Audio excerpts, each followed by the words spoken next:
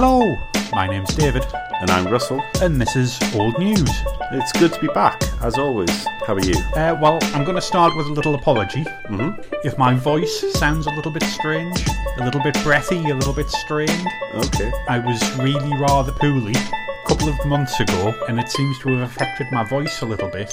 And what seems to happen is, as the day goes on, my voice becomes more tired. I don't know if other people can hear it, but I can sense that my voice just seems different. Strained, yeah. I can't hear it so much from my point of view, but, you know, if you can hear it, you're aware of it, and then you can be hypersensitive to it, can't you? Yeah. But you're feeling a lot better now, hopefully. Yes, well, I can breathe, which is always a good thing. Which is a good thing. Yeah. Lack of breath it's deleterious to health, isn't it, on the whole? Yeah. Oh, dear. So we got a little bit of feedback from a listener, Katie, who berated me because I called King Arthur a Wessex king. But actually, of course, he was king of the Britons. Oh, he was. Good point. Of course. More of a Welsh king. Yeah, which is exactly the point. Currently, in Welsh, the word for the English is basically the word for Saxon. Right. Yeah, basically, he's a Welsh king, or Welsh Cornish king. Whereas she said that I was thinking of Alfred, appointed by God to rule, and burner of cakes. Yeah. Excellent leadership skills, poor bakery skills.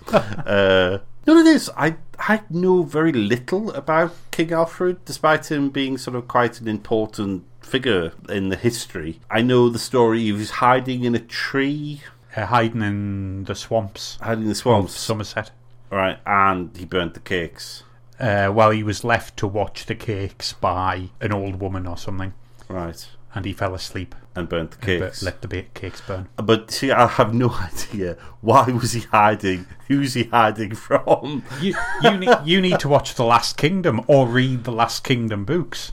I guess I do, but what are they? They're by Bernard Cornwell, I think. Essentially, he found out that one of his ancestors was a Saxon from Bamborough. Okay. Bebbanburg, as it was at the time. Right. And this sparked his imagination. So he wrote stories about a guy with the same name as his. Yeah. It's all about how this guy gets involved with King Alfred. The history of Wessex and Northumbria and Mercia around about that time. All right. Interesting little fact, in the books, they turn up at the founding of the parish church in Chesley Street. Oh, really? Yeah. In 883 AD. Yeah. Because they're running away from the Vikings again. So I've been getting into some more podcasts recently. I must be very jolly-come-lately to the party listening to true crime podcasts. All right, yeah. Have you listened to any of that? Or? I've listened to Serial, or the first series of Serial. And I've actually just, in the last week, started listening to Series 3 of Serial, and I've skipped Series 2 because I just didn't look like it was interesting at all. All right. Because I started listening to Up and Vanished, which was kind of one of the other ones that's risen to prominence on the back of Serial and all of that. So that's very good. Yeah, interesting. About a murder case in the south of the US, in Georgia, in a sort of small town where everybody knows each other. So yeah, recommended. Excellent. And they're on to their second season now. So I'm not quite finished the first season yet. So I'll be getting into the second one before long. Yeah. But the other one I listened to was an Australian one called Teacher's Pet. I've heard of that. Yes. Is it good? Yes. Yeah. Oh, interesting. Not quite finished because the police have just started digging up the back garden where they think the victim is buried. Right. Literally just in the last few weeks. Oh, interesting. Yeah. Regular listener Barry got in touch, said he'd been enjoying the podcast, so thank you for that. But mentioned that episodes 1, 2 and 3 apparently aren't showing up on iTunes, so we will address that. We'll try and figure out what's going on. Yeah. It's a bit strange, but we'll figure it out. So thanks for letting us know, and if anybody else has any feedback, please do get in touch. You'll hear a thing later on with all the different ways. Oh, what's the word? A spot. Yeah. Anyway, Yeah, one of them. Commercial break. A natural break, as they used to call them on BBC. Wasn't breakfast, was it? What was it they used to have natural breaks on? Anne Diamond. It was kind of it was the BBC's answer to This Morning. Oh, it was BBC Breakfast Time, what is now BBC Breakfast. But that was the actual in the morning. This was sort of mid-morning before dinner. It was Anne Diamond and Nick, what's his face? Yes, I know what you're talking about. Good Morning with Anne and Nick. Yes. Let's have a natural break, which is to say, let the viewers get up and make a cup of tea and go to the loo or whatever. Yeah. Because with the BBC, we can't run the adverts. Yes. I forgot about that. That's just generally strange.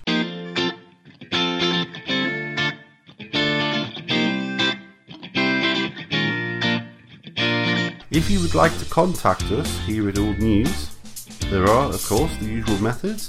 You can find us on the old-fashioned interwebs at oldnews.podbean.com. You can email us on oldnewspod@gmail.com. We are available on Facebook. Just search for Old News Podcast, and we're also available on Twitter at Old News Pod. And if you can find us on YouTube, then well done.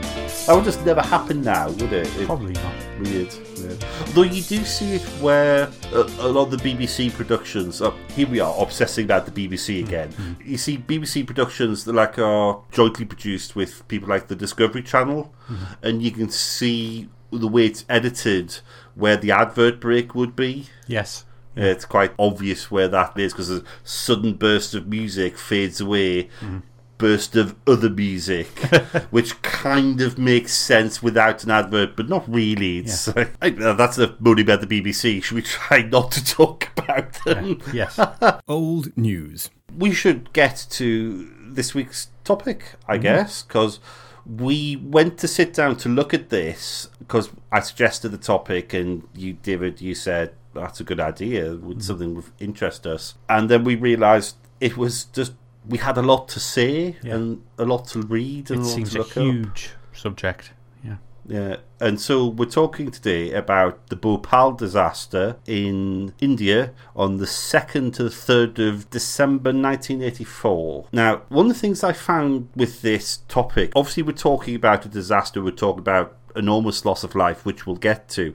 So again, we're going to have to sort of tread carefully and remember this should always be about the victims. Did you find yourself getting as angry and as emotional as I did reading about this? Angry, yeah, I would say. Yeah, it was upsetting, just with reading about the effects and the people who were killed and maimed and injured, but it just incensed me, left me with this burning sense of outrage. This has no reason to have happened. Yeah. It is so avoidable, and we'll get into all that. I just really couldn't get away from that. I'm going to apply the JFK test because you're a little bit older than me. I was 4 at the time, and I really don't have any recollection of this at all. Do you? No, I don't think this massively made our news. Do you know what? I went on to YouTube just to see, let's look at some news reports and things, because people have uploaded all kinds of things on YouTube. All of the news reports that I could find were American TV, NBC News, ABC News, nothing from the British. Yeah. Now, I wonder whether this is because the company that ran the plant was an American company, so they had that connection. But I just find it really surprising. The worst industrial disaster in the history of the modern era really just didn't seem to have made any impact. Yeah. I was thinking when we were reading up about it, this disaster is famous for being the disaster that isn't famous, if that makes any sense. Right. Lots of people have heard of it, and they don't know anything about it. So, interesting, when I was at university in 2004, which would have been the 20th anniversary, I was in a lecture, and the lecture was given by, it was a sociology lecturer, and he started with, because it was about industry and society and this kind of thing, and he said, today is the 20th anniversary of something very important. Does anybody know what it is? Right? And I was a mature student, mature by a few years, but not many. I put my hand up and I said it was the Bhopal disaster, but I only knew that because I'd read the newspaper that morning, whereas everybody else in the room who was a bit younger were all kind of, oh, no, they hadn't heard of it. You know? And I think it's easy to forget how quickly history is forgotten. You know, once you get young people who, I suppose, if I were to talk to young people now about the events of September the 11th, 2001, they'd be kind of like, but what was that all about? Yeah, which that's just natural. That's the progress of time. But it just strikes me that this does seem to be a blank. Yeah. For so many folk. How I came to know about this disaster was adverts in the newspaper in the 90s. When I started to read newspapers, and we always used to read The Independent, and it was what we used to get at home, wasn't it? I can remember there used to be regularly, there'd be an advert in the corner of maybe page 3, page 4, page 5 for the Bhopal disaster appeal. I remember it distinctly because it always featured the very famous photograph that comes out of this disaster, which you must have seen in the course of the research. Yeah, with the sort of half-buried...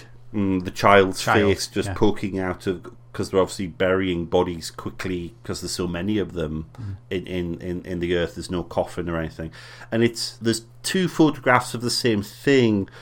One is colour, one is black and white, and they're very, very famous. I did write down the photographers somewhere. Let's see. Pablo Bartholomew and Rogan Rai. So one is colour, one is black and white, but that's an incredibly haunting image. I can remember when I first saw that staring out at me from the newspaper, and I was very young. I was probably about 11, 12, just flicking through the paper, seeing what the paper was all about, and just going, oh, isn't that awful? And it being like wanting to cover it up while I was reading other things. Yeah, it is awful. And so that's how I've heard of Bhopal. It wasn't until a lot later where I actually looked into what it was, or there was a documentary on telly and I found out about it. Old news. We've done quite a lot of introduction there, so shall we move into a bit of the narrative and just tell the story of what happened that night in the city of Bhopal? Yeah, let's not get into what happened that night straight away. Right. Bhopal is a town... medium-sized city. Yeah, in Madhya Pradesh. Madhya Pradesh. I hope I'm pronouncing that. And essentially it was a gas leak from a chemical plant owned by Union Carbide India Limited. Who are like an Indian subsidiary. Of Union Carbide, who are an American firm. Should be pointed out, because this will become important later on, 50.9% owned by Union Carbide, 49.1% owned by the Indian government through various means. And the death toll was, well, there's various different figures on this. The official Indian government death toll was 2,259 immediate deaths. So, on the night. Wow. 3,787 deaths in total, with 558,125 injuries. It just, everything else pales into insignificance. Like, in terms of industrial accidents. Mind-boggling, isn't it? It's just awful, isn't it? Just awful. But there are some alternative figures. Okay. One set of which says 8,000 people died within 2 weeks of the event. Okay. And 8,000 have died since due to problems caused by the event. Right. So 16,000. 16,000 people may have died, depending on who you believe. And you think about the big mining accidents and explosions and that kind of thing over the years. And okay, that might run into the hundreds, and they are appalling. But this is literally a whole order and more worse. Yeah. And we still don't know anything about it. Yeah.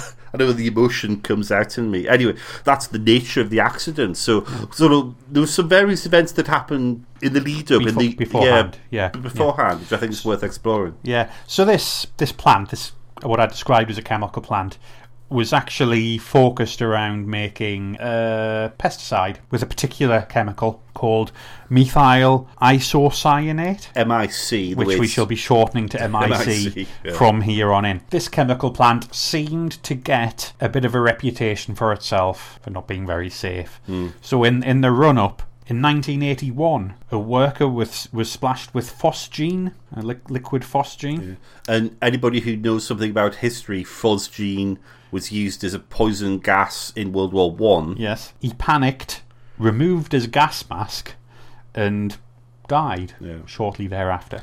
Do you know how phosgene kills you? I did look it up, and I can't remember now. It destroys the lining of the lungs, and then you drown in your own blood. January 1982. 24 workers were exposed to phosgene. None had been told to wear gas masks. February 1982. MIC leak affected 18 workers. August 1982. A chemical engineer tried to stop an MIC leak and got chemical burns on 30% of his body. October 1982. Another MIC leak. A supervisor was burned and 2 employees were exposed to the gas. Between 83 and 84, there was a series of MIC, chlorine, monomethylamine, phosgene, and carbon tetrachloride, all of which are chemicals we've all kind of heard of and know they're nasty. Yeah, I was just going to say that neither of us are chemists, and there is a certain thing, like, if something has a long name, you tend to go, oh, that's bad. But these are all bad. Yeah, I mean, they're all bad. I don't know exactly what carbon tetrachloride does or what it's like, but I have heard of it. Yeah, but anything with chloride at the end of it, like, okay, sodium chloride is salt, but a lot of chlorine compounds, like, generally quite bad, awful, used for killing bugs. Yeah.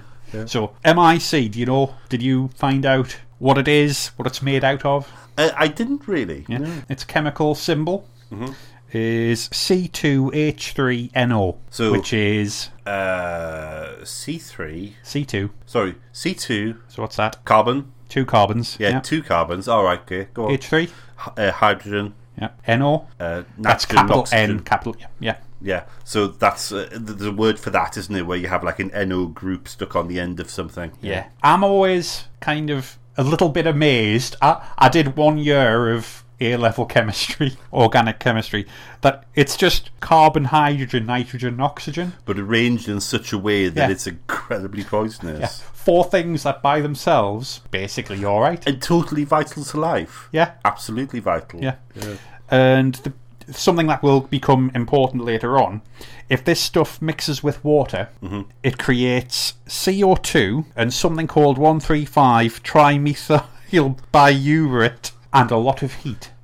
Yes, a huge amount of heat, which again is important. The heat will become important. Yeah, it's to what happened. So the plant had three big tanks for the MIC, which were supposed to store 30 tons. I didn't check how actually big they were. They were 60-ton 60 tanks. tons, but you were only supposed to fill them up to 30 tons. Yeah, so halfway, 50%. And then the difference was made up with nitrogen to provide pressure. Well, to stop any reactions, because like nitrogen is inerting the top of the tank and pressurising you use the pressure so you can pump it out. In October 84, tank E610 or E610 lost its nitrogen gas pressure, so the MIC couldn't be pumped out. At the time, tank E610 was over capacity with 42 tons of MIC. Right. So immediately... We've got 2 things wrong already. Yeah. 2nd of December 84, in the early evening. These things always happen in the evening. They always happen on the night shift. Yeah, it's true. Because people are tired. Night workers often are more prone to errors. Somehow, which we'll discuss later, water enters the system, either by attempts to unclog the pipes or by someone doing it on purpose. One of the two. At 10:30 p.m, the pressure in the tank is normal, reads normal on all the gauges. By 11 p.m, the pressure has increased 5 times the normal amount, but it's disregarded as an instrument malfunction. Again, that seems to crop up in all of our disaster episodes. By 11:20 p.m, the workers are feeling the effects of MIC exposure. So they're starting to feel it in their lungs, maybe on their skin, that kind of thing. And sore eyes, isn't it? Like all the wet membranes is the phrase, isn't it? You know, is the way these things enter. So they start looking for a leak. They obviously realise, oh, right, something's wrong, we'd better look for a leak. At 11:45, a leak is found. At 12:15 a.m, everyone goes for a tea break. And they say, we'll sort it out after the tea break. we will discuss cultural issues, but do you not think that sparks of the little guy going, do you know there's a leak over here? It's really awful. Yeah. And the boss kind of going, yeah, later. Stop bothering me, it's tea break. Yeah. 12:40 a.m. The pressure and temperature in E610 hits a critical level, and atmospheric venting begins. 30 tons of gas is released in the first hour. That atmospheric venting should have been preventable, because it should have been burnt off as it was coming out the chimney. Because there was a flare stack, But the that flare had been stack turned wasn't off in because use. it was being repaired. Yeah, there was a corroded pipe which they'd removed and was away for repair. Yeah. At 12:50, so 10 minutes later, 2 alarms are activated, one inside the plant and one outside, to warn the people around the plant. The outside alarm is disconnected very quickly. Because I read that initially these 2 alarms were connected. When one rang, the other one rang. Yeah. They disconnected it because, we get so many nuisance alarms, we don't want to alarm the populace outside of the gates. Yeah. So it rings for a short while, then stops. The workers evacuate upwind. At 1 a.m, the police are finally informed that residents are evacuating. But they weren't informed by people at the plant. They were informed by a sort of warden, community warden type person, right. who had spotted that people were leaving the city. Between 1:25 and 2:10 a.m, the police attempt to contact the plant. They do actually manage to speak to someone, but they're told, literally, everything is okay. On the 3rd attempt, they're told, we don't know what is happening, sir. That's all they're told. The hospital obviously starts receiving patients. They're given misinformation. Probably not on purpose. Probably in the chaos. Yeah. But they're told that it's ammonia, first of all. Then they're told it's phosgene. Eventually, they're told it's something called MIC. They're not told the proper name of the chemical. They're just told MIC. And it's thought that a lot of the medical staff in that hospital weren't fully trained. It was a poor quality medical facility. Yeah. I can imagine if you or I had to go to the hospital down the road, the doctors and nurses in there wouldn't know what MIC was straight away. But if they were they'd told, have to look it up. Yeah, if they were told what the thing is in full, they'd be on the phone to somebody else going, what the heck is what's this? this? What do we do? Yeah. And that just smacks of a technical person just using their jargon and not thinking about, I'm speaking to non-technical people, I'm speaking to non-engineers. Yeah. At 2 a.m, the leak sort of peters out. At 2:15 a.m, the public siren finally sounds for an extended period. Shortly after that, a Union Carbide employee finally walks into a police control room and tells them of the leak, but also says it's been plugged, which wasn't true. It was still open to the atmosphere. It was still open to the atmosphere. And why on earth did he walk to the police station? Yeah. The residents of the surrounding town were never told what was going on by anybody. The first they knew of the incident was feeling the effects or looking outside to see that there was some chaos going on. Yeah. And one of the things that really struck me was 30 tons of gas. So it does depend which gas you've got. However, anything 30 tons of something, once you've expanded it to atmospheric pressure, is an enormous volume of gas. No, mass versus volume. It's just going to spread over an enormous distance. And it's heavier than air. Yes, I was just going to say that. So they believe that people who were asleep, which they were because it was midnight, got bigger doses. Yep. Children, because they were short. Yep. And what killed an awful lot of folk was simply there was commotion. They opened the doors and went outside to see what the commotion was. Yeah. Yeah. Whereas quite often in these cases, people are told, stay indoors, keep the windows shut, keep the doors shut. Yeah. If you've got an upper floor, go to the upper floor. Exactly. Old news. There is nothing good about this situation, is there? No. Nobody comes out of this well at all, whatsoever.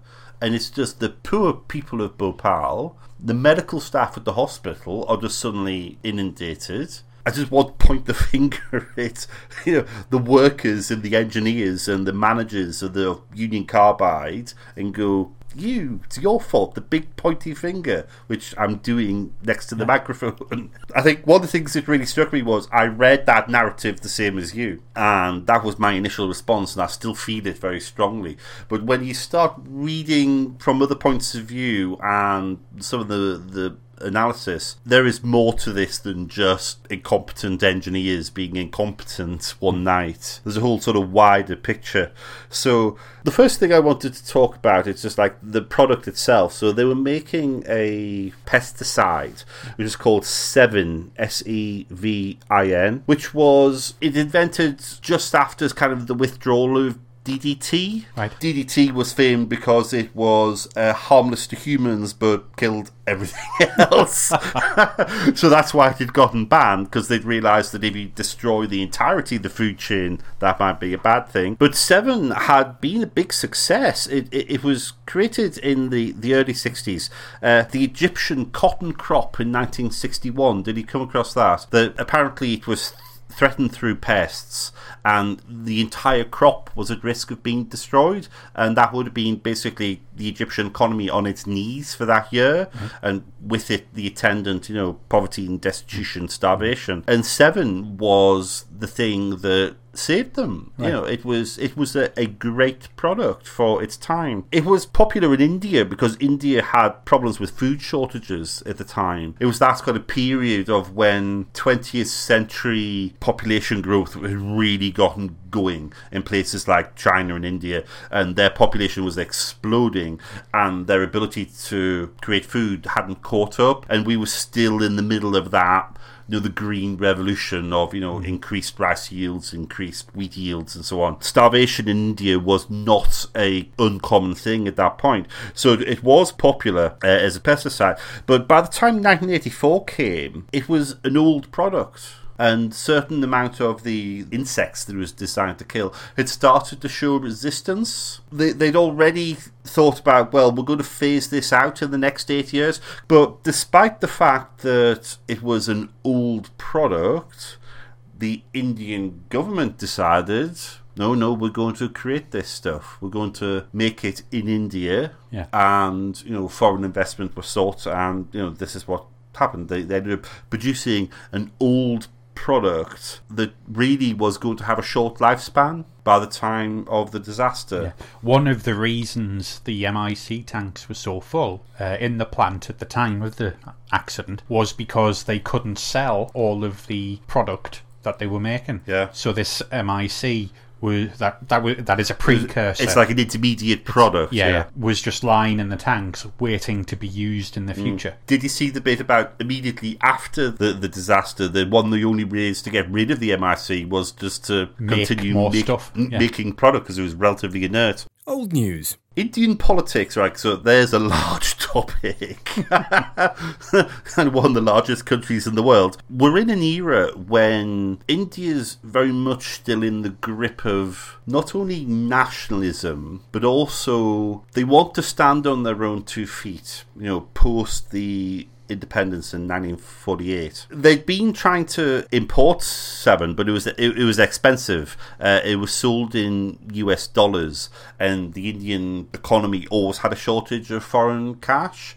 So this was the incentive to, let's make the thing in country indigenous. Yeah. At the same time, right, the economic system in India was a very strange one. It's kind of unique. I don't think it existed anywhere else. And government industrial and policy was to intervene in free markets all of the time without any restriction or anything. It was almost a centrally planned economy, but not quite. Yeah. Right? So it was nearly social, like what the socialist governments did, but it was much less organised than that. Okay, and it just meant that there was this enormous state interference. Like their industrial policy was insistence on local Indian technology, right? And so they had this idea that when technology was imported from outside, such as a chemical engineering production plant, the Indians would only pay licensing for 5 years. Then after that, it became Indian, quote unquote. Okay.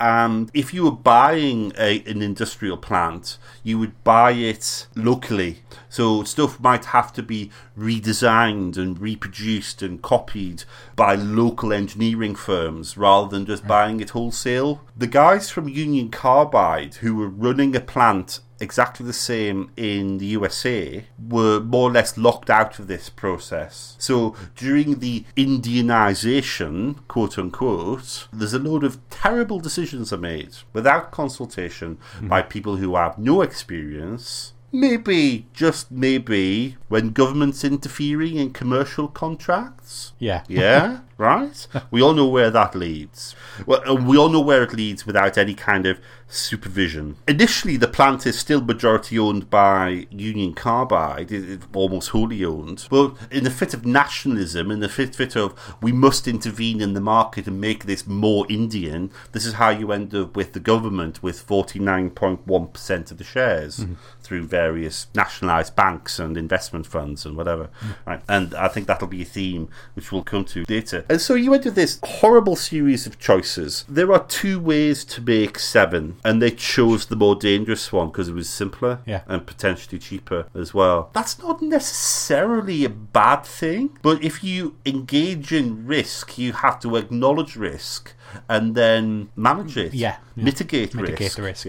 So you might need to invest more in safety systems, more in training, more in layers of security. Do we believe that's what happened when they built this plant in the 70s? No, it isn't what happened at all. So government planning just blindly insisted that this was going to be the way it was done and that they would make X amount thousand tons, it was 5,000 tons a year of 7, even if they couldn't sell it. And let's just sort of have a look at why they couldn't sell it. Because at the same time, the Indian government was subsidising locally produced, cheaper alternatives. I didn't realise that. Okay. Right. So they were competing with themselves. Yeah. So you've got stuff that is basically half the price of 7, but it's less effective. It's watered down. It's got packing product that does inert product that sort of, what's the word? Dilutes it, okay? But if you're a poor farmer, you're going to go for that product. And indeed, the Indian government was subsidising the production of the less effective alternatives, and they were subsidising the farmers to buy it. Okay. So now they've subsidised both ends of the market to compete against themselves. This was designed to make 5,000 tonnes a year. They'd only sell 1,000 tonne that year. This manages to be stupid on both levels. I honestly, right, despite my liberal lefty, we should probably intervene in the markets occasionally sentiment. Yeah. This is not just like that. This is where it's bad, and so that's why we've got the storage of the stuff because we can't sell it. And so the Union Carbide plant is not profitable, and the majority shareholders, Union Carbide, are desperate to cut costs and try and turn some sort of profit on the plant. And of course, what happens? You end up with all the good quality people up and leave. They stop promoting people. They stop raising wages on an annual basis. All the usual stuff. And maintenance gets deferred and so on. Which I think is a good sort of lead into, there's two main theories about the causes, isn't there? Having set the wider scene a little bit there. Old news. So do you want to sort of go in for that? Then? To be fair, I haven't written anything about this, but from memory. So the majority view, would you say, of what happened is it's Union Carbide's fault. Okay. Or at least Union Carbide India Limited's fault for doing all those things. They didn't maintain it. They didn't train people. And the cost cutting they had, what's deferred maintenance. Which led to this tank going wrong and losing nitrogen pressure, and in an attempt to correct the nitrogen pressure they assumed there was a pipe clogged somewhere. And by what I read, washing of pipes was a fairly regular thing. It wasn't something that was unusual to have to flush through pipes with water. And although interestingly, they had a steam cleaner, a steam boiler. They had a steam boiler to flush pipes with steam. Out. Yeah, but that wasn't working because it wasn't. It was It had just been shut down to save cost. Yeah, so they were trying to flush a pipe out with water to unclog a pipe to try and get the tank back online again, when somehow something went wrong and water got into the tank and started reacting with the MIC. And Union Carbide management, or Union Carbide India management, gets the blame because they didn't insist on putting, what's the word the Americans use, which I kept reading? It's what I would call a pipe blank. Most people are familiar with what a pipe looks like, where you get a join from one end of pipe to another end of a pipe. You've got a flange with nuts and bolts around it in a circle, right? A pipe blank is just where you split the pipe and you put a piece of plate steel or something in there to block it. And they're saying, well, if you're going to use water on those pipes, you would have to put a blank in somewhere to prevent water from accidentally ending up in the tank. Okay, and Union Carbide said, oh, well, there was no need to do that because there was a valve was shut and, the valve was good. I work in engineering systems all the time. It's my job, right? I will tell you the number of valves you go to close and they're just rotten. It's just part of life. You think, oh, I'll try and stop the water getting into this piece of machinery. Nope. Valves knackered. Steam, oil, fuel, whatever. It happens all the time. Or you do the opposite. You go to open a valve and you find that it's stuck shut. It breaks apart when you try and open it, and then you can't close it again. And especially as machinery gets old, taking these things out and putting new in is just, it's bread and butter. Yeah. It's stuff you do all the time. The word deferred maintenance to me sounds like, let's not do anything and hope for the best. Yeah. Old news. That was the majority view. That's the majority view, That's right? the officially accepted view. Now, Union Carbide take a very different view. They say The no, second no. theory. Yeah. The second theory is that a disgruntled employee removed a Connection to a meter. pressure gauge. Yeah. A pressure gauge attached just a normal water hose. In my mind, I'm thinking fire hose or even garden hose. Yeah, I think just like just a normal water hose. You have a pressurized water supply and a hose pipe. Yeah, and put the water in on purpose, essentially to spite their employers. Now, when you read that, your initial reaction is to go, well, that's just typical big business trying to blame an employee. Blame the workers. That's the easy way around it. But there was I was surprised by the amount of evidence behind that. Yeah. And it did make me question the official story, because there's things like the meter had been removed. There were witnesses there who is saw a the named hose. witness, isn't there, who saw the hose pipe. Yeah. Also, some of the things the Indian government did after the event when they came to do the investigation, because that happened quite quickly. The whole thing was shut down. The Indian government fell onto the factory.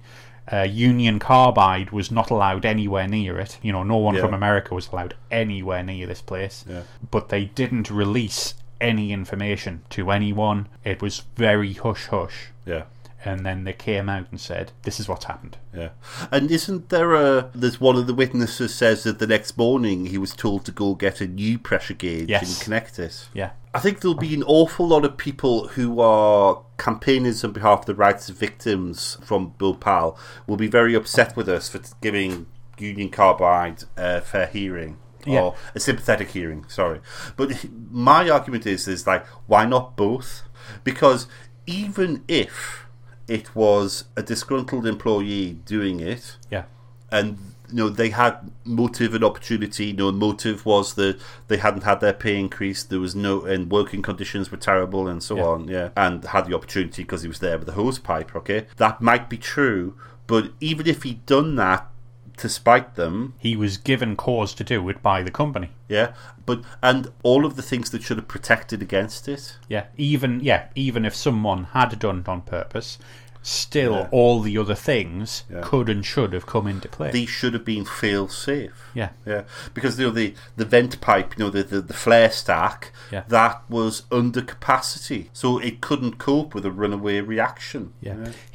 Did you read about that? There was supposed to be, for want of a better term, a sprinkler system that was supposed to turn on because the MIC is water soluble. So turn on the sprinkler system, that takes some of the MIC out of the air, reduces the effect of the leak. That's where my chemistry fell down a little bit, because I was thinking, hold on, you've got water reacting with the MIC causing the problem, but then you're using water to get rid of the MIC.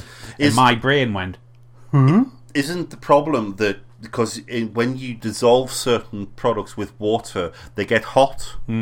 Sulfuric acid is the famous one, the sort of the one you might see at school. And I think this is the problem, that as you added water to the tank, it started to go into solution. It gets hot. It gets hotter and hotter, and then it boils. Yeah, and that's when you so get that's the gas. like it's like a heat process rather than a chemical process as such. Yeah, but I think the idea was that you would sort of get water and spray. Because the other thing that I saw was that the sprinkler systems didn't have enough water pressure to reach the top of the stack. Yeah. Where the leakage would be. Also, even if they did, they still weren't up to scratch. They didn't have enough capacity. Yeah. Not only was the flare stack, but there was a scrubber stack as well, which was supposed to have calcium carbonate in it, I think, which is sort of, I don't know, presumably inerts it somehow or another chemically. And that didn't work either. That was out of order. Yeah, and just talk about like the process of the thing getting hot, right? This was supposed to be stored at 4 degrees Celsius, and there was a big cooling plant provided with big cooling loops in the tanks to keep that temperature down. So obviously with the baking heat of the kind of Indian weather, I guess, the tanks were buried underground with a concrete cap over the top of them to protect them from that heat, with a big cooling loop and a refrigeration system to do that. And the refrigeration system was decommissioned and switched off. Yes. Apparently the temperature was going up and down between, was it something like 10 and 40 degrees? Yeah, and it's meant to be kept at 4. How many things have gone wrong in this disaster? Yeah, this is worse than the Chernobyl chain of events. It is worse. It is worse. It's just appalling. So we've talked a bit on kind of the engineering issues, and I had a couple of other notes which I wanted to, because engineering's my thing, right? So I'll just bang on about it for a little while. I'll have a snooze. See if anybody is interested. Right? On the pressure gauge, you know how they thought it was an erroneous reading. Pressure gauges are delicate. They're really important, but they're always the first thing to fail. Right. And they are a disposable item. You know, after a little while, you start going, I don't believe a word that pressure gauge has to say. Off with it, put a new one on. Yeah, that's just something you should be doing all the time. And the problem is with pressure gauges is you get used to the continuous process. The pressure should always be the same, so you start to ignore it, you don't look at it. Or when it goes wrong, it quite often goes, what we call at work, it goes around the clock, and it just reads maximum, and you go, it's knackered. Or it reads 0, or the little needle on the pressure gauge falls off. Right? Especially, well, my environment, you get a lot of vibration. That does tend to be what happens. And for like things that you assume to be the same all the time, it's very easy to ignore them. I always remember having a very philosophical debate with a trainee one time, because for whatever reason on this particular bit of equipment there was 2 pressure gauges mounted to the same point reading the same thing, right? And one read 2 bar and the other one read 2.5. Yeah. And I said to the trainee, what's the pressure here? And he looked at it, it's 2.25. I said, you have no justification for saying that whatsoever. He just went, well, it's somewhere in between. On the average, right? I said, you can't say that. I said, one is probably right and one is probably wrong, but we have no idea which. Okay. There was a little valve, and I turned the valve, and the valve on pressure gauges, when you turn them, they vent the pressure out. So one of them read 0, and now it just had one gauge that said 2 bar. And I said, what's the pressure in here? He said, it's 2 bar. I said, you still don't know. Pressure gauges are just an indication. You don't actually know what's happening on the inside. There might be 50 bar in there and the thing's ready to explode. There might be nothing at all. It might just be a knackered pressure gauge. When something's continuous and the pointer is staying steady all the time, you take it on trust that it's reading correctly.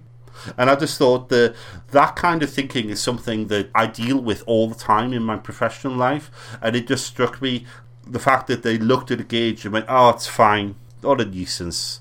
Oh, it's high again. Oh, it must just be a warm tank, Weather's been a bit hot last couple of days. Whatever. Yeah. Have a cup of tea. Yeah, let's go on tea break. Let's literally go on tea break. Yeah. Old news. When you install safety systems, they have to work. And one of the reasons why you install multiple safety systems is so you can afford to lose one of them.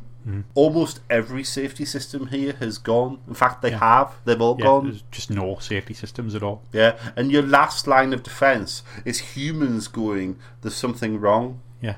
And there's one guy going to the tea room saying, I think there's a leak. Your warning that there's something wrong is your employees going, oh, I can feel a bit of a tickle in my throat. Or my eyes have turned red and are watering. That's not an early warning system.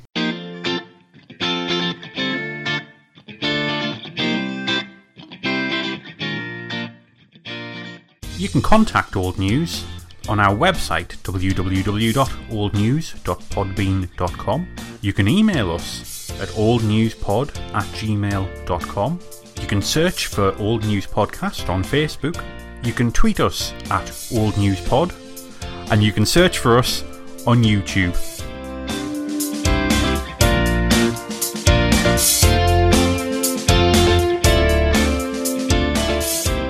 So I wanted to talk about the victims next a little bit, because I think we've concentrated quite a lot on the plant itself and Union Carbide as a company. We mentioned before about civil contingency planning and what happened on the night, and there was nil civil contingency planning at all. Yeah. And the people were just left to defend for themselves. Yeah. I thought it was really interesting. The workers evacuated upwind. Yeah, because they knew what the hell was going on. They must have had a plan. Yeah, that must be something they knew. They either had a plan or they went, which way's the wind going? Yeah, they Right, knew way. instinctively what to do. Yeah. Well, did you want to talk a little bit about how this city came to be around this plant? Because originally this plant was kind of in the middle of nowhere, really. Kind of out of town. As you would with a chemical plant. Right? Yeah. The city of Bhopal was a growing place, right? Yeah. So there was a big population growth and people moved in, and you ended up with unregulated shanty town on the outskirts surrounding the chemical plant. Surrounding the plant, right? And they shouldn't have been there. They had no real rights to be there, to be honest. Originally. Because what happened was the local politicians, there's some process in Indian law that I don't fully understand. Basically, you can give people land rights to say that, I presume it was like zoning or entitlement. We've now got whatever. this many people living here. Yeah. Okay, we'll just give them that land. Yeah. We'll give them, And so they were given them, because once that became like incorporated part of the city as such, those people couldn't vote. Yeah. And the local politicians said, oh, well, you vote for us and we'll give you, an electricity supply to your new neighbourhood. We'll give you water supply. Without anybody thinking, is it really sensible to have this many people living within shouting distance of a chemical plant? Yeah. Well, wasn't there questions asked in the Indian Parliament about whether this should happen? It was local opposition. Yes, it was in the local opposition, the in regional the Madhya assembly. Pradesh. Yeah, Madhya Pradesh. Yeah, and they said, well, perhaps this is a bad idea, and they were just dismissed. Oh, no. Yeah, it's all fine. Okay. It's all fine because they're voting for me. Screw you. You're just the opposition. Yeah. Everything that is bad about industry and politics and capitalism all together in one thing. Old news. Kind of on the safety point, one of the things that protects you on safety as well is management. And one of the things that is a regular thing is people come round and one of the things that's a regular thing is people come round and they do auditing. Yes. And they say, right, you've got these safety systems, but we can see faults with X, Y, and Z. These are major issues, these are minor issues, we need you to solve them within whatever. And Union Carbide, in fairness, did a audit in May 1982.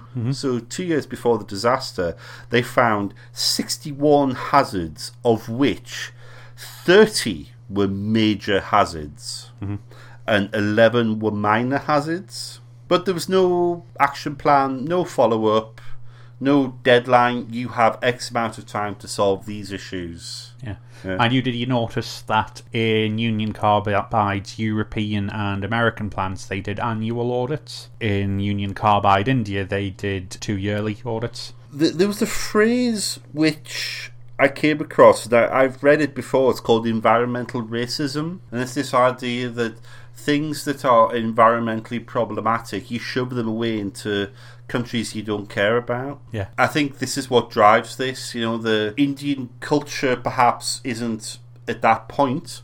Perhaps is safety conscious. Perhaps they need to develop those kinds of systems. Union Carbide is kind of the private owners from the States goes, oh, well, just let the Indians do what the Indians do. That's their risk. Without thinking, well, what's good for our workers, what's good for our business, what's good for our regulatory environment in the States should be good for everybody else. Yeah. And I think that speaks volumes about the attitude of management of certain companies in Union Carbide in this case. Well, I think there's something there to say that these companies do what the law tells them to do. They don't do stuff because it's good for their employees. Yeah. It's good for the environment. They do it because the government tells them to do it. And if the government doesn't tell them to do it, okay, they mustn't care. Well, that's true. One of the other things is all the manuals for the equipment were still in English. Yes, nothing had been translated. Yeah, and you had the higher ups, probably the people who were well educated were the people who had the better command of English. They've gone from the workforce, so they don't understand. On the training issue, you know, the incident in 82 with the guy... The gas mask. Okay, who knows? I mean, we all panic, don't we, when we're in highly stressed situations. But somebody getting into a panic and taking off their gas mask, to me, just knowing certain things about when you're fighting fires and that kind of thing that I've dealt with at work, that smacks of a lack of training. That's what people do when they don't understand the problem. If that sounds like I'm bashing the workers, I don't blame the workers. Yeah, because they should have been trained well enough That's Union to Carbide's know what they were dealing with and know what the safety routines would be. If you get splashed with this stuff, you do not take your gas mask off. And if you get splashed with this stuff, have confidence in your gas mask. Your gas mask will protect you. Yeah. That's how you change the mindset of somebody who is trained. Old news. I wanted to talk a little bit about the role of culture here, because in a former life, I used to work with a lot of Indian members of staff, the largest sort of ethnic group in the workplace. I must admit, it can be quite hard to read these things and get away from my prejudices. And I'd like to think that I'm not prejudiced, but of course... Everyone's prejudiced Everybody in is some way. prejudiced. And, you know, when you've had bad experiences and you kind of think, you know... Yeah. You can see the patterns happening over and over again. And certainly my experience is the Indian culture is extremely hierarchical. And so the guy going into the tea room saying there's a leak and, you know, my eyes are watering or whatever, and, you know, we'll deal with it afterwards. That is exactly the kind of thing I would expect. I find that totally unsurprising. Right? And as much as that might happen in any culture, I guess, because, you know, I'm the big boss and you're the little worker, the fact that that's happening in an Indian environment would just very unsurprising. The other thing is, and we should tread carefully here, but I want to talk about caste, because much as caste was abolished by the Gandhi government originally, you know, one of the first things that they did, caste is now abolished. Of course it still exists. Of course it does. Of course it does. And in any industrial environment like that, caste will play out. And so you've probably got people living in the slums, in the shanty towns outside. Well, we can imagine the attitudes towards them. Which caste are they from? They're from the bottom, aren't they? The lower levels. And then you've probably got your workers who, some which would be unskilled and then skilled, and then you've got people who are middle management and your shift supervisors, people who've been educated and whatever. This will all be stratified by caste. And so you get this terrible thing with taking responsibility. And again, I'm speaking from experience, and so you can anecdote doesn't equal data. But certainly if the lower caste people say that there's a problem and they start to clamour going, "Oh, you, listen to us, there's a problem." The fact that there's a problem might be embarrassing upon the person at the top. Okay, and so to avoid the embarrassment, the guy at the top just goes, "You don't talk to me like that, you lower caste person. How dare you?" And thereby responsibility is absolved, because then it's not my problem, it's somebody else's problem. Oh, stop bothering me with this. Right. I've seen that attitude in action. I mean, should I tell this toilet story? Have I told the toilet story before? Tell it. We'll see if it stays in. We'll see if it goes in at the end. Okay, so I was working on one ship with a lot of Indian crew, and in the accommodation area of the ship, there were communal toilets. So I think there was 4 cubicles. One of the toilets had become bunged up and it wasn't working anymore, needed to be repaired. And the only reason why we, as an engineering department, discovered it was bunged up, right, because we rely on people saying toilet's knackered, right? We don't go inspecting them, right? Was that this toilet had overflowed to the point where there was a pile of excrement on the top, like the bowl was full. Oh, okay. And there was like stuff rolling onto the deck, and we couldn't first fathom why people would continue using a toilet like that, right? Until somebody pointed out to us, out of the 4 toilets, the one at the end was the upper caste toilet. Okay. And the upper caste people would not bring themselves to sit on a toilet that a lower caste person would sit on. Right. So they would rather squat and hover over a toilet that was full than lower themselves to use a functioning toilet. Wow. And they wouldn't tell us because, frankly, dealing with toilets is a lower caste person's job. Okay. And what was interesting was that people who were kind of like, they were supervisors in the Indian crew, they saw people like us who were the officers, the white men, the fact that we would lower ourselves to go unblock a toilet or whatever, they really couldn't understand that, because we were high status staff doing low status work. We would argue, well, that's just skilled technical work, and I've been to college to learn how to unblock toilets, right? Amongst many other skills. I've been to college to use a plunger. Exactly, right? Well, it's a vacuum toilet, like a little bit more sophisticated, but yeah. Exactly. And they really, for them, they couldn't compute that. And as far as they were concerned, not reporting a toilet that was absolutely rolling in excrement didn't matter to them. This is my personal prejudice. I hope people appreciate this, where I'm coming from. But Russell is aware that what he is saying could be seen as prejudicial. Yeah, and racist. But it is a thing that actually happened. It is a thing so that he is happened. Reporting a fact. Yeah. Now, I know at the moment the world has a problem with what is fact and what is opinion, but sometimes this is a fact. And sometimes the facts colour people's opinions. You know, they do. And I can just see how a disaster like this happens in that environment. This is one of the cultural elements, I think, that in the lead up to this disaster and what happens on the night. You can see the fingerprint. Yeah. The fingerprints of the caste system. You really can. On it. Yeah.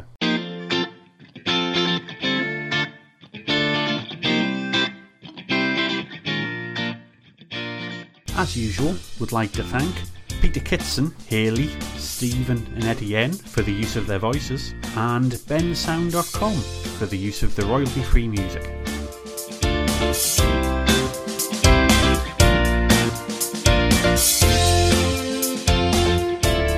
Parallels. So having moaned about Indian culture and things, so I usually do a little Russell's parallels with section, but I've got parallels with and contrast with. So interestingly, you mentioned Chernobyl before. Yeah, that was my first thing, and I think because you got this state planning element of it, state intervention into a market, saying you must do a certain thing, producing 5,000 tons of seven arbitrarily when there's no market for it. And similarly, the trouble is all that kind of state pressure to get it back on for, was it the anniversary of the something or other? Anyway. Yeah, I can't remember. Yeah, there's a madness. Second one, which I thought was a little bit similar, was the Pepcon disaster of 1988. which people might be familiar with if they go look it up. It's in the States. It killed a handful of people, not a huge amount. It was where they were producing rocket fuel for Oh, okay. the US Air Force and NASA. Right. And I think I have heard of this now. And there was just an enormous fire and then an explosion. Yeah. And there's a very famous piece of video footage which you can just look up on the internet. And it was basically the same as a small nuclear device going off. Yeah, it was just enormous. And one of the things there was inappropriate overground storage of something that was dangerous, and they just had loads of it in plastic barrels, I believe. Right. They have like 200 tons of it or whatever that had just built up and built up and built up. Yeah. And nobody was thinking, what about the risks? Mm-hmm. What are we doing here? Yeah. And so I think there was that was a similar thing, sort of in a similar era, only a couple of years after. The other one I wanted to draw a parallel with, I thought, was the Aberfan disaster, which people may not be so familiar with. The coal slip. Yeah, the coal mining accident in 1966. So this was in Wales in the UK, and to very quickly tell the tale, it was in the Welsh valleys. There was a coal mine, and they were piling up the spoil into big heaps, which you naturally do with any coal mining operation. And they kept doing it, and they were getting kind of closer and closer to the town. There was like people on the edges saying like, well, really, we don't think you should be putting the spoil there. And what happened was there like a large amount of rain? I think, yes. Over a period, yeah. Anyway, the spoil heat slipped down the hill and it ploughed into the town and straight into a primary school of children, elementary school. 116 children and 28 adults were killed that day. It was appalling. But I thought the parallel was that this was the classic case of a state corporation, because it was the National Coal Board at the time. Yeah. Okay, and the National Coal Board always prided itself in being, we're for the workers. We are, the coal production company owned by the workers, owned by the people. That's how they were set up. Similarly, you've got the state ownership of Union Carbide in India. And when people said, well, really, you shouldn't be putting a spoil heap there, instead of the state corporation thinking we should listen to the concerns of our citizens, our workers, they said, if you keep going on like that, we'll stop putting the spoil heaps anywhere and you'll all be out of jobs. Is that actually what they said? That is, not word for word. But right. In the lead up to that disaster, that was a thing in the community of Aberfan. And then they killed 116 children and 28 adults. And, this idea that state corporations for the workers are somehow better in their behaviour than private companies. Private industry. It's not. Because they're subject to all the same political pressures and same prejudices. Yeah, the same class system. The class system. Yeah. And if you look at the divisions between workers and management, the unions as a strong voice at the time versus the political controllers of the state corporations. Yeah, very, very similar. The contrast here is after the Aberfan disaster, there was a judicial inquiry, and we have things like strong judicial independence. I mean, that's kind of one of the great strengths of us as a country, and they squarely and firmly put the blame on the National Coal Board. Heads rolled, and the National Coal Board was told, you killed these people. So there's a whole other thing whereby money that was raised for disaster relief was used by the Coal Board to help pay for the clear-up, and that scandal went on for 50 years before the government finally put it right. But that's a whole other issue.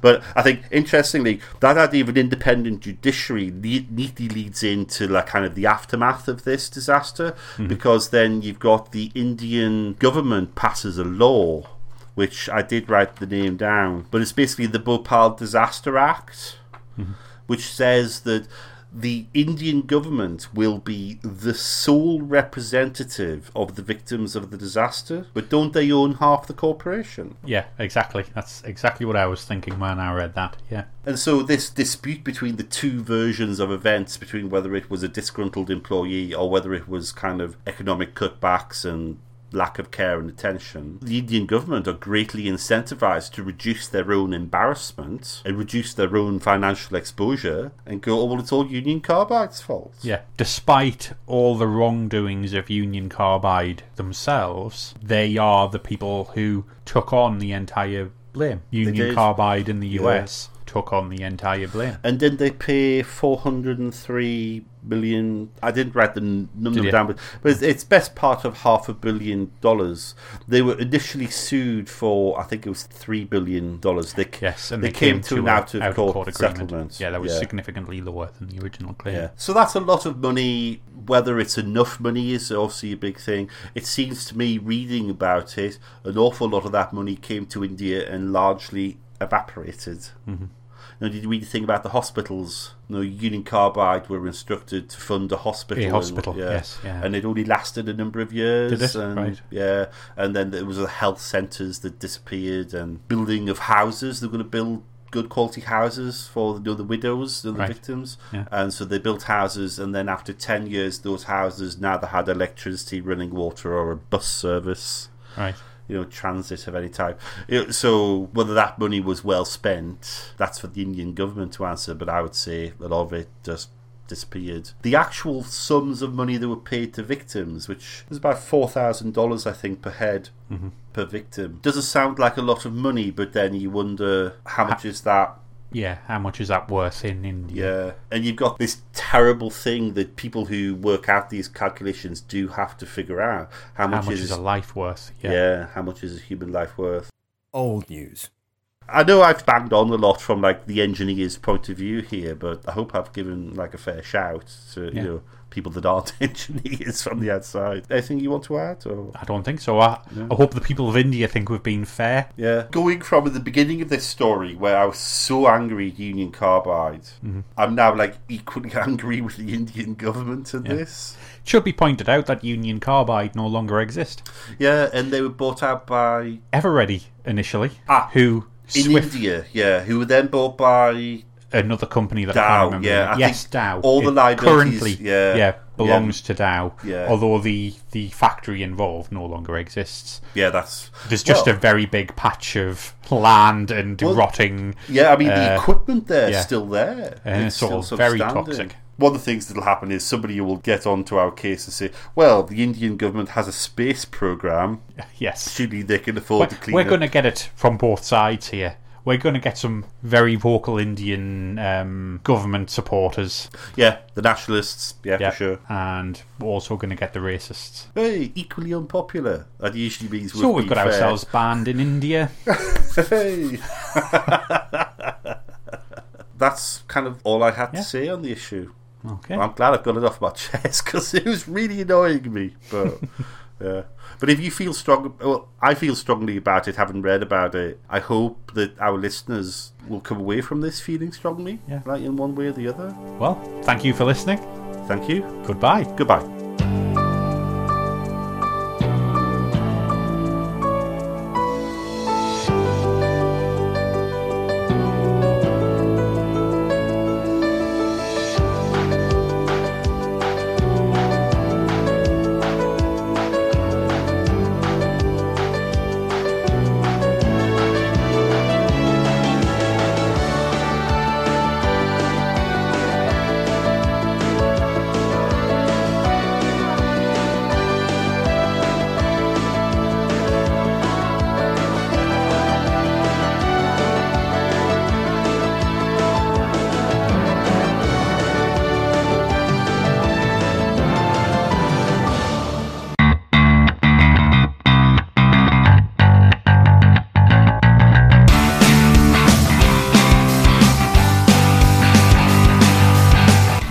Yeah. How do we normally start it?